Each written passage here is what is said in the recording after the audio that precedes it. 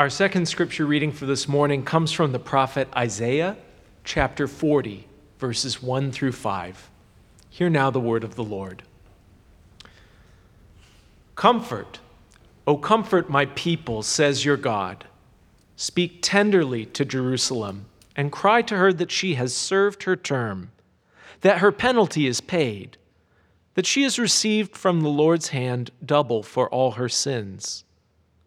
A voice cries out, "In the wilderness, prepare the way of the Lord.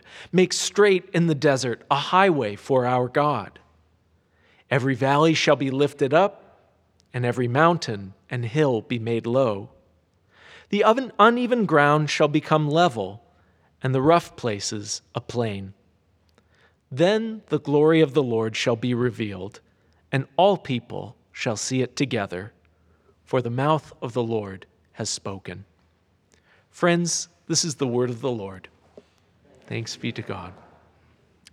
The title of this morning's sermon is Listening for God's Voice.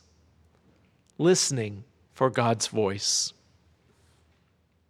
As we've mentioned earlier in this service, we're welcoming the new year this morning with some rhythms of worship from Taizé. And some of you may already be familiar with the music of Taizé, the repetition of simple lines of scripture or prayers as Ingrid shared at the beginning, the way that we take from the Christian tradition and sing in different languages. Maybe you've even heard that Taizé is not only a style of worship, but also a place, a monastic community in the green hills of Burgundy, France.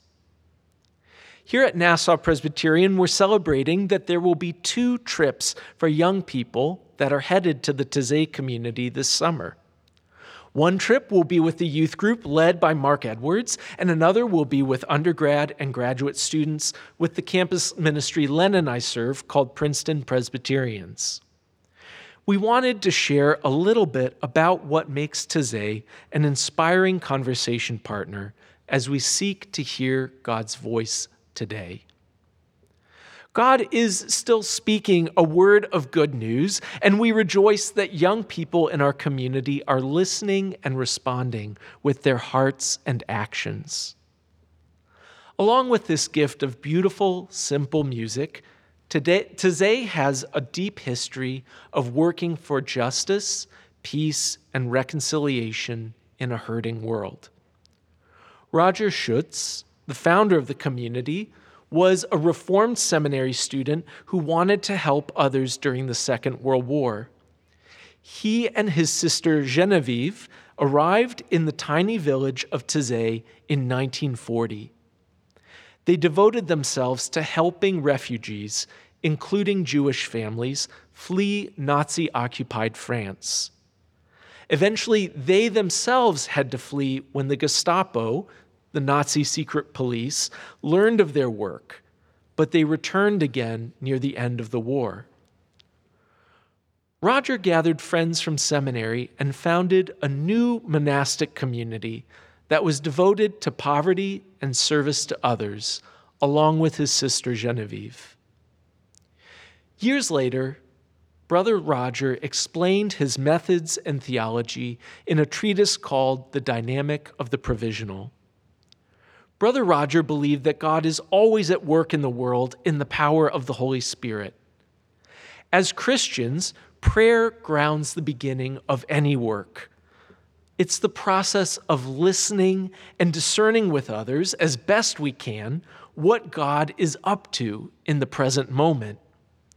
The actions we take are a response to something God is already doing.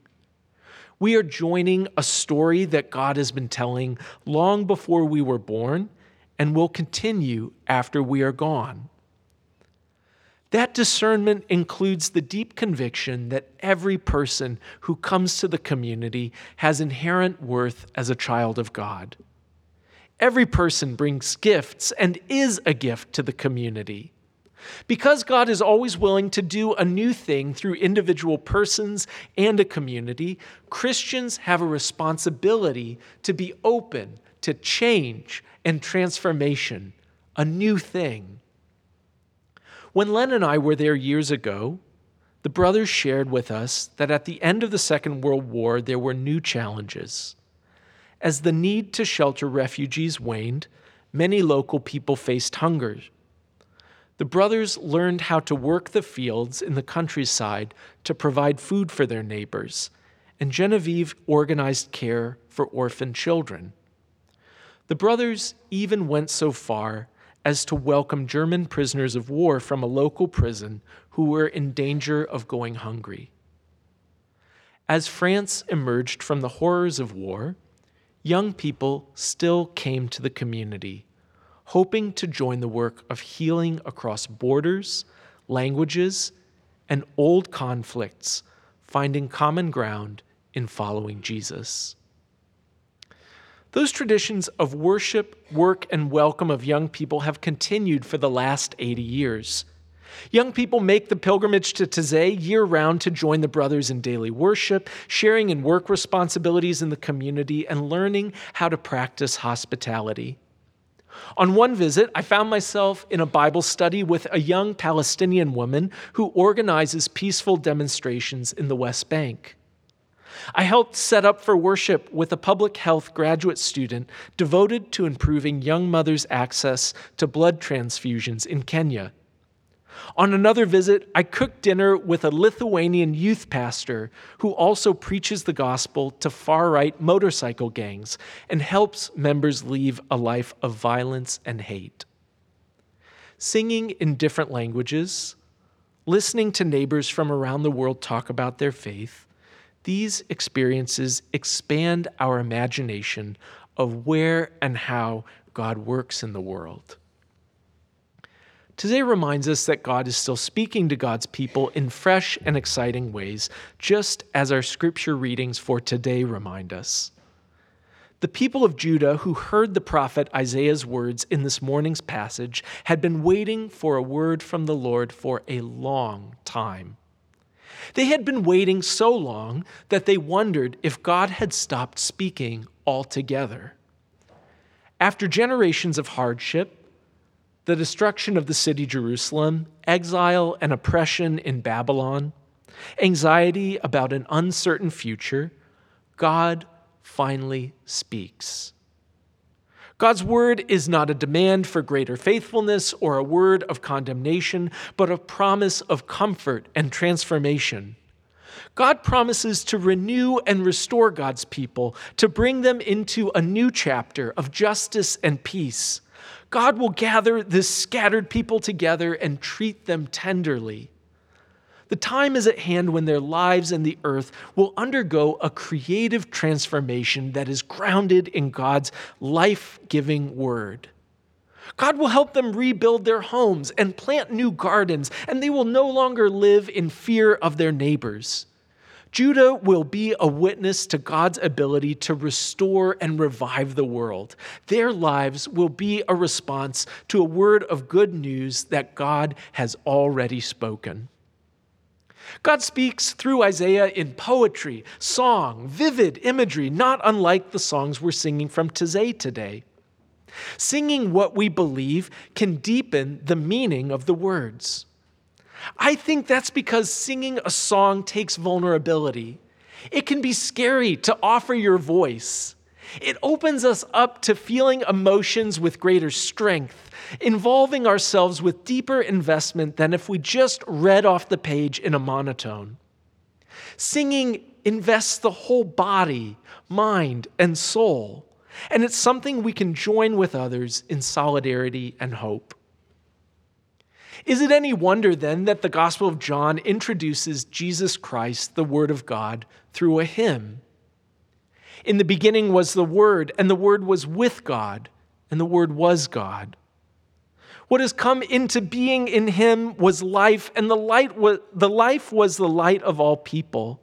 The light shines in the darkness. The darkness did not overcome it. And later in the chapter it says, the Word became flesh and lived among us. We have seen his glory, full of grace and truth.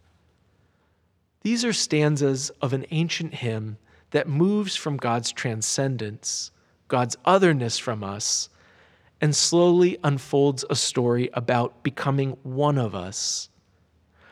God knows what it's like to be one of us in Jesus Christ, who lived with us and loved us and gave himself for us. The hymn tells us that we know what God is like because we know what Jesus is like.